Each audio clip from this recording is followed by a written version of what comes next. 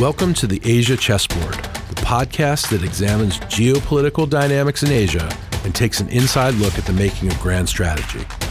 I'm Andrew Schwartz at the Center for Strategic and International Studies. Mike sits down with Keio University professor Yuichi Hosoya to discuss one of the longest-tenured players on the Asia chessboard, Japanese Prime Minister Shinzo Abe. Mike and Yuichi kick off the episode by discussing Yuichi's role as both an academic and an informal advisor to the Abe government on foreign policy. The two then turn to discussing how history and foreign policy are taught in Japanese universities. The conversation then moves towards analyzing the cornerstone of Abe's contribution to the Asia chessboard, the Free and Open Indo-Pacific, or FOIP. What does FOIP mean to Japan and to Abe? Is it fair to characterize FOIP as a counter-China strategy? What's ASEAN's role in FOIP? And how should the U.S. understand FOIP's evolution with the present thaw between Japan and China? Welcome back to the Asia chessboard. I'm Michael Green, and I'm joined by Hosoya Yuichi. Professor Hosoya is at Keio University, where he teaches international politics, and he's also a senior fellow at the Tokyo Foundation for Policy Research. Hosoya Sensei is part of a new generation of Japanese scholars who apply history and political science theories and scholarship to questions of strategy in Japanese foreign policy, and in very influential ways in terms of their role in advisory commissions to the Prime Minister. Professor Hosoya has done that, deliberations in the LDP, and generally the formulation of strategic concepts. So we're going to talk about how that works in Japan, about Japan's free and open Indo-Pacific strategy or vision, the U.S.-Japan alliance, and geopolitics in Asia. But Sensei, let's start with you. How did you get into this international affairs business? When you were going to school, it was still pretty unusual for Japanese students to want to study history and strategy. So what happened? Yes, thank you very much. In my generation, there are many who actually have a very strong interest in international affairs because when we were high school students, we saw the fall of the Berlin Wall and the demise of the Soviet Union and the end of the Cold War. All of these events actually awakened us to international politics. So that's why in my generation, there are many who got interest in international affairs after having seen these series of really significant international events. Well, I went to a university in Japan about that time, I guess when you were a high school student, and there were very few professors who could teach realism in international affairs. There were lots of Marxists, lots of critical theory, but it was hard to find a realist. I mean, I studied with Sato Seizaburo at Tokyo University. Who'd you work with? How did you find your path? Well, exactly. I was really fortunate that I could attend a lecture and a seminar by Professor Shinichi Kitaoka. Professor Kitaoka was formerly a student of Professor Seizaburo Sato. Right. And they were exceptional in advising the government, and also they are realists. And they really understand the importance of security issues. So I think was exceptional in touching upon this kind of a realist tradition of international politics in Japanese university. Very few in the 60s, 70s, 80s, 90s in that school in Japan. Sato Seizaburo at Tokyo University, Kosaka Masataka at Kyoto University. But that very small group of realists who were very much the minority really created this generation like yourself. And the Japanese government has reached out to people like you to serve on advisory commissions, on revising interpretation of Article 9, the 2014-15 defense guidelines, and new legislation on the midterm defense fund, various advisory commissions on defense and foreign affairs. Did something happen in the Japanese government to be more receptive to scholars in forming strategy? I mean, or was it mainly that people like you were being produced in Japanese universities? Was it a demand side signal from the government as well, or primarily a supply side that scholars like yourself were able to influence the debate? Yeah, I think the both. I mean, the matching of the two trends. Because the end of the Cold War changed academic community in Japan. Because during the Cold War years, we had the really severe ideological confrontation, and the pacifist tradition, liberal, were really predominant in Japanese academia. But after the end of the Cold War, we began to notice the importance of the realist tradition in Japanese academic community because, we were really disillusioned by socialist dream. And after that, I think that in our generation, we are really, really neutral. And we are basically free from such kind of ideological battle. We are really interested in the facts, historical facts, and what happened today.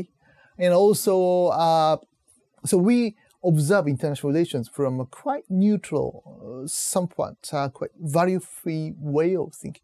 That's why I think that the government official, after reading my books or articles, they, I think, felt that new generation of scholars actually came into academia. That's why. This is a beginning, I think. So the Abe government, you think, is using facts and using history. I wish that were true more in our government and some other governments in the world, but it's fair to say then that the Abe government is actually looking for facts and data and history to back up its strategic thinking. Yeah, I think that not just Prime Minister Abe, but other conservative politicians as well. They first thought, perhaps, that historical academic community was really occupied by Marxist historians. Mm-hmm. Partly, I think it was true.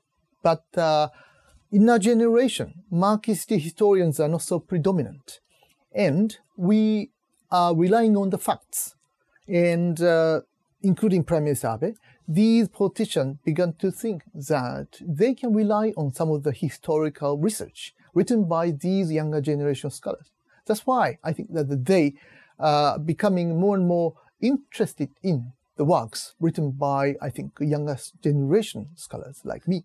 So part of the impact here is that historians like yourself, international relations theorists, and in Japan still, the study of international relations is not heavily theorized like the United States and not focused on data sets and methodology. It really is still a hybrid approach, it seems to me, of history, political science in pursuit of knowledge, which is one reason why it's useful to government. But the government, valued this. The foreign ministry, defense ministry started valuing this more. But within the Liberal Democratic Party, there were some real conservative hotheads on the right who also studied in this period with Marxists, who were taught that everything Japan did was wrong.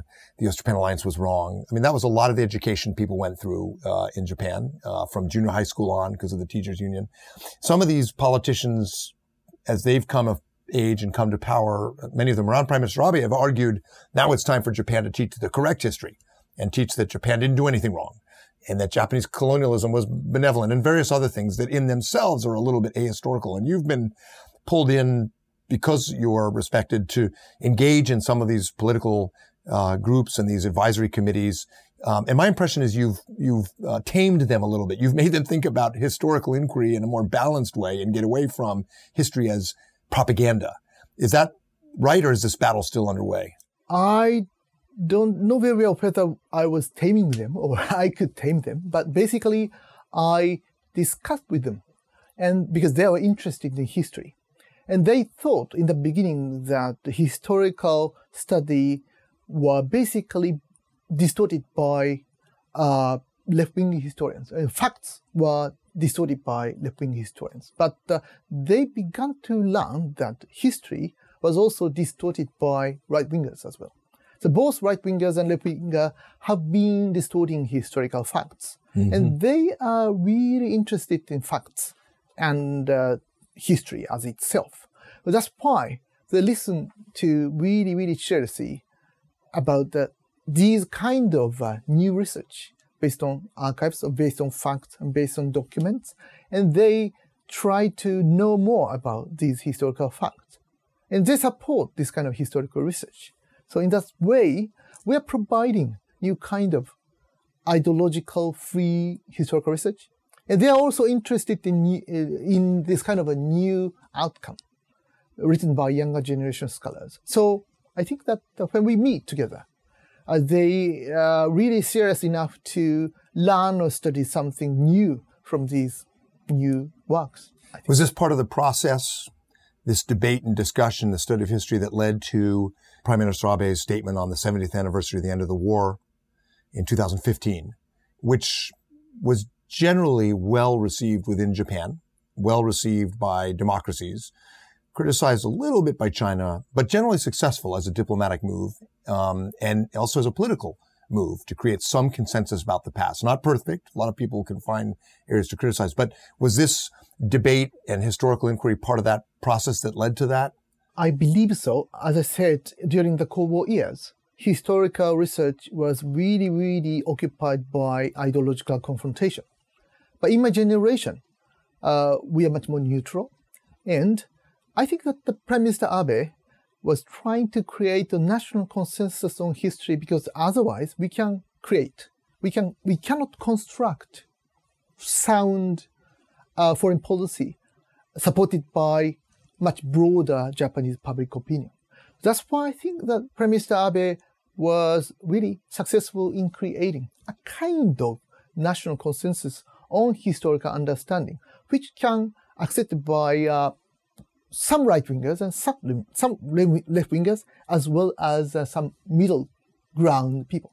So that's why I think that based on that historical understanding, Prime Minister Abe's foreign policy has become much stronger based upon much broader support of Japanese people. So the framework that Prime Minister Abe has articulated, the Japanese government has articulated for its approach to foreign policy strategy is the Free and Open Indo-Pacific vision, used to be called Free and Open Indo-Pacific strategy. It is informed by geography, by history. Why don't you tell us a bit about FOIP, and then let's talk about sort of the intellectual roots of that concept. Yes, Prime Minister Shinzo Abe, for the first time, launched this diplomatic doctrine in August 2016. And this was the next year when Prime Minister Abe launched his historical statement in August 2015. His statement on the 70th anniversary. Exactly. Yeah. And this was possible because Japanese foreign policy could be much broadly supported by Asian countries. Beforehand, something what Japan was trying to do was often regarded as the revival of pre-war Japanese invasion or a greater East Asian prosperity sphere or something.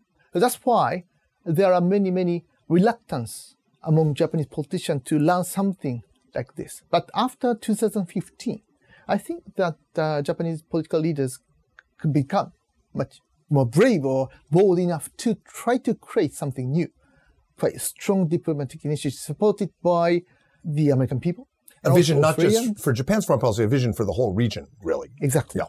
Exactly. So previously, Japanese foreign policy was much more occupied by bilateralism, bilateral relations between Japan and the United States, between Japan and Russia, or between Japan and China. But that diplomatic initiative, FOIP, Free and Open Indo-Pacific Vision or Strategy, has much broader scope. And it is really exceptional for Japanese Prime Minister to launch something like this. So in the sense, this is quite new. What are the roots? Where did it come from? The roots actually comes from Prime Minister Abe's speech in New Delhi in 2007, September, when he launched a new concept of the confluence of two seas by combining two huge oceans, Pacific Ocean and Indian Ocean. By combining two seas, we can create something huge like in the Pacific region. This is a mega region which covers so many sub-regions. Northeast Asia, Southeast Asia, and Middle East and East Africa, Australia. So by combining these sub-regions, I think that we can furthermore accelerate economic growth in the region. At its core, though, is the Free and Open Indo-Pacific vision essentially, is it a balance of power strategy? The balance of power between Japan and China is shifting in unfavorable ways for Japan. But there are, within a multipolar Asia, other powers like India. And Abe started with the Quad, which included India and Australia and Japan and the U.S. in his first term as prime minister in 2006 and 2007. So is this about expanding the number of countries who are on Japan's side to protect rules and values? Or is this about a vision for inclusive growth in Asia that includes China, or both? It's a little bit of a combination of national objectives, it seems to me. Yes, I agree with the last explanation. This is a combination of so many different kind of objectives. And basically, any kind of regional cooperation needs some philosophy or idea. And I think that Japan and the United States should bring important values and idea into that region, the Indo-Pacific, democracy, the respect for human rights, and the freedom and rule of law. If Japan and the United States don't do that, of course, China will do that. China will bring different kind of ideas to the region, and we don't like to see that. Because our political system is different from Chinese political system, and as well, the Japanese people basically strongly desire the continuation of American leadership. Right. And the United States remain the leader in the region. Of course, China can have much higher position and will be respected more in the region. But still, I would say that the United States should remain the only real leader in the region, and Japan has been supporting that. So U.S.-Japan alliance is the main tool to invite the United States in the region and to support American leadership in the region. That's why I think that the U.S.-Japan alliance has to be the core of Japanese diplomatic strategy, like FOIP. So the free and open Indo-Pacific vision really has its genesis in internal debates in Japan and in some ways in the U.S., because this is a vision that goes back in the U.S. strategic history to people like Alfred Thayer Mahan and even Commodore Perry, who argued in the 1850s that someday the Asia-Pacific region would be kept open by the collaboration of big maritime democracies. And he mentioned Japan, the U.S., Britain, and Germany, potentially Germany. So there's a long history in the U.S. and perhaps in Japan as well of thinking about how to maintain a favorable balance of power, rules-based, open. But there's another side to FOIP, which is in the past has been more controversial.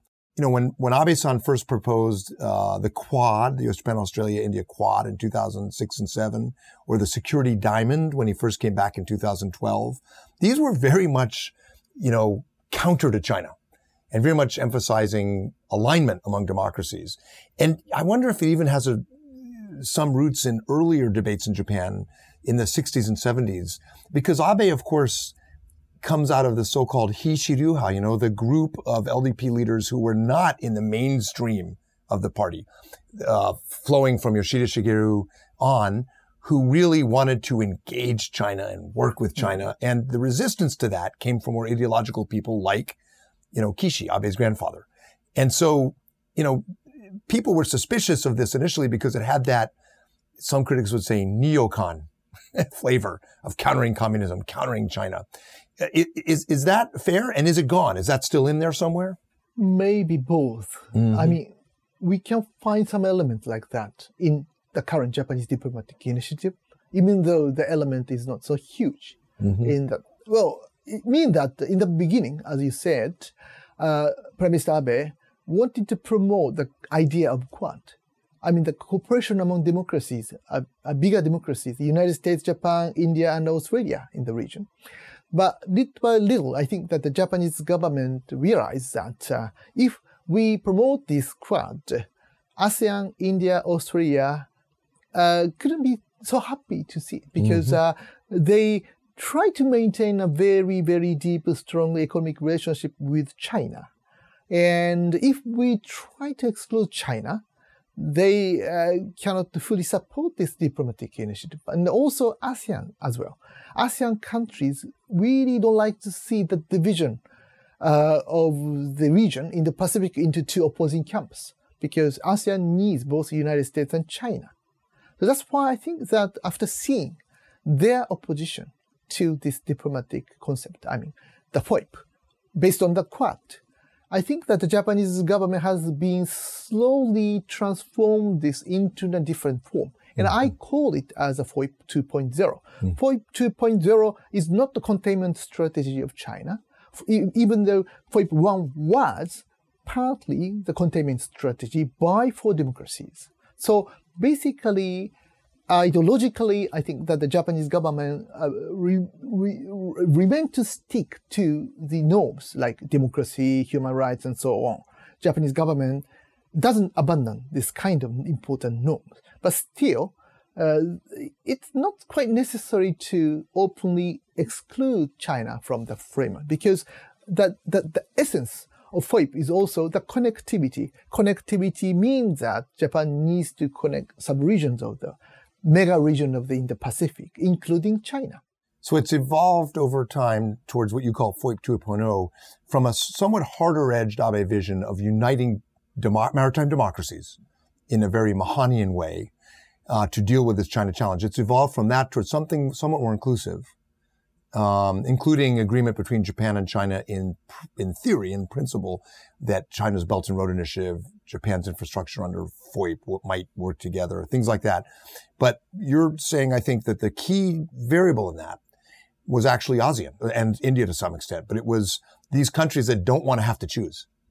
And so it's interesting, in a game of influence, strategic influence between Japan, China, the US, Japan listened to ASEAN. And even though ASEAN as an organization has failed spectacularly to deal with security challenges like the South China Sea, what you're telling me is that ASEAN has significant influence on the strategic choices of big powers like Japan and China, because Japan adjusted FOIP because of ASEAN's preferences for not having to choose, for a more inclusive vision. Yeah. First of all, I would like to say that Japan is the only great power which has been supporting strongly the ASEAN centrality in the last 4 or 5 decades. ASEAN in the beginning was quite confrontational to the expansion of Chinese communist ideology in the region. So and at that time, ASEAN was the organization to defend themselves from the spread of communism in the region. And Japan has been supporting ASEAN ideologically, and also because ASEAN should be the core of any kind of regional cooperation in the region. Because if ASEAN leads a process, every great power can join in. If China leads the process, maybe United States and Japan are not so happy. And if United States lead the process, China cannot join in. So in that sense, if ASEAN leads, we all can join in. And the other thing is that geographically, ASEAN is important, because without ASEAN, we cannot combine two sheets. So in that sense, from the geopolitical point of view, ASEAN is really essential. So in that sense, we have to include ASEAN in our camp. And then we can be more influential. Both the United States and Japan can be more influential in the region. And you include ASEAN by being more moderate, ultimately. The strategic play, if you're going to compete, ironically, is be a little more moderate. Exactly. So what about the U.S. as a factor? When Abe came back to power, it was the Obama administration, 2012-13. Xi Jinping had proposed the new model of great power relations, which is the antithesis of the FOIP vision. It's a vision of a bipolar Asia where the U.S. and China would avoid a Thucydides trap and conflict by, in the worst case scenario for Japan, establishing spheres of influence without any input from Japan or India or Australia. Now the Trump administration, for all of its warts and flaws, at least at the level of the national security establishment, has fully embraced this FOIP type of maritime vision and has clearly rejected a new model of great power relations or some kind of G2 or bipolar condominium in Asia. Is that also a factor behind what you call FOIP 2.0? In other words, does Japan have more room for maneuver now because the U.S. has rejected a bipolar condominium with China? Or even is Japan now improving relations with China because the U.S. has become a little unpredictable? How much is the U.S. a factor in this evolution of the FOIP strategy? Yeah, of course, this is a very important factor or key factor why Japan launches diplomatic initiative. Because I think that in this region, there are 3 great powers, United States, China, and Japan, who actually can bring some diplomatic initiative. You didn't mention India. I'm curious why. When you say this region, you mean East Asia? India is a regional superpower. India is interested in the region, but not beyond the region. India is becoming more and more influential and more powerful. So within a decade or 2, I think that India will become a global superpower. But still, I would say that India's mind is quite regional. They stick to the region. So that's why I think that it takes time. So in that sense, United States, China, and Japan. And if United States has no particular interest in creating some diplomatic initiative in the region, the remaining great power would be China. And China is proposing a quite important diplomatic initiative such as the BRI, Belt and Road Initiative. And I think that we, Japan, cannot fully join in the process because we respect human rights, democracy, rule of law, and so on. So our basic ideology is political system is quite different from Chinese political system. If China try to expand that ideology, Japan will become much more defensive without American strong leadership. So it means that until the day when the United States will fully become regional, the most important leader, I think that Japan has been trying to and continue to try to consolidate these important norms in the region.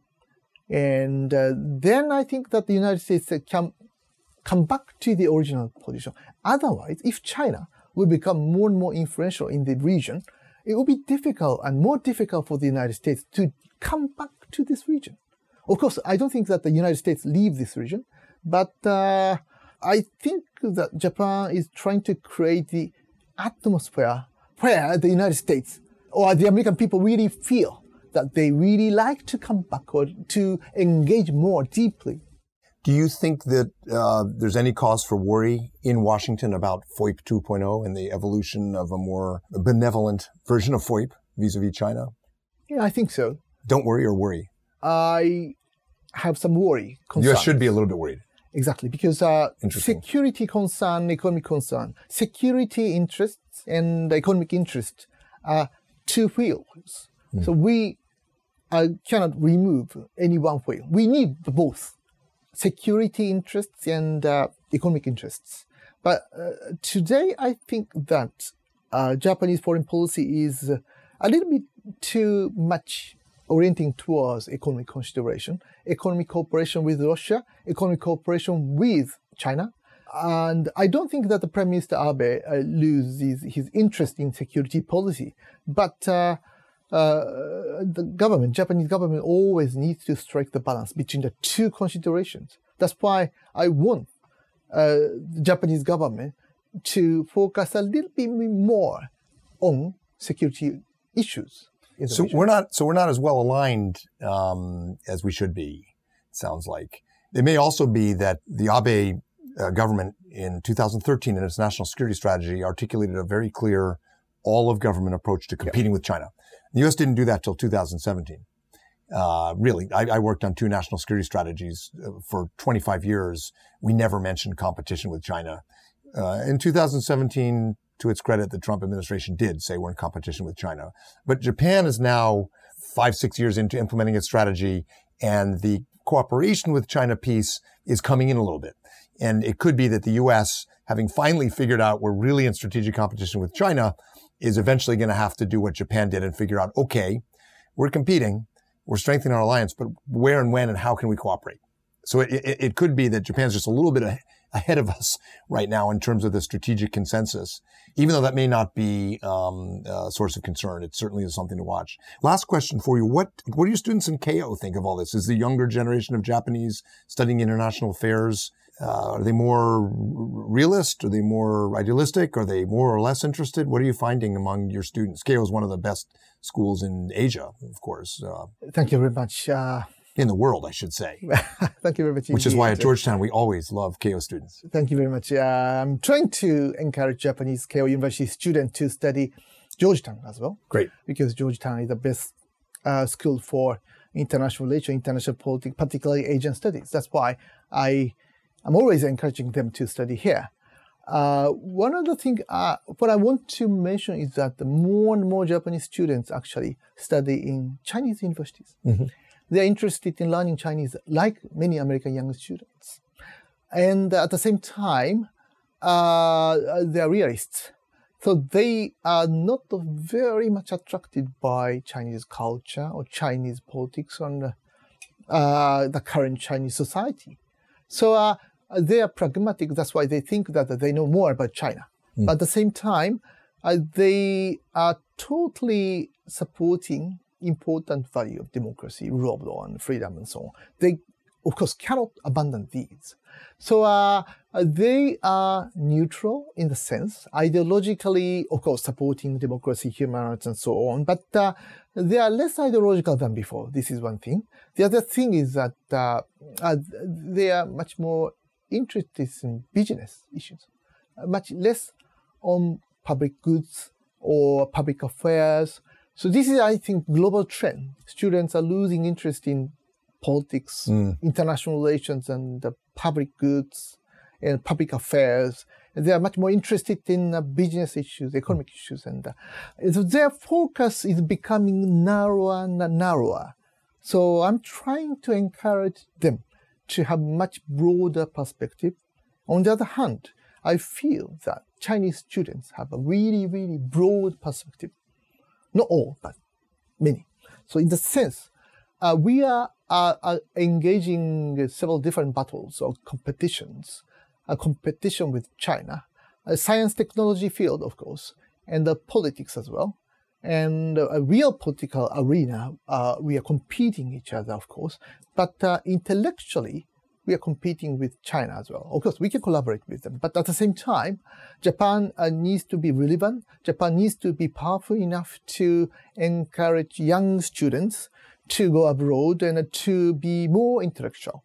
In the sense, I think that the Keio students are brilliant, but they should have much broader perspective, first of all, and they should also have much stronger interest in public affairs. So then I think that they can open up their mind to the world. Well, Professor Hosoya Yuichi, thank you for reminding us that ideas matter in statecraft, that history matters, and that Japan's academy is producing more and more students who can think, despite these challenges you mentioned, and more ideas. And these ideas are influential in Japan, but they're influential in U.S. strategy now. We are learning from each other and learn from you today. Thanks very much. My pleasure. Thank you very much. Thanks for listening. For more on strategy and the Asia program's work, visit the CSIS website at csis.org and click on the Asia program page.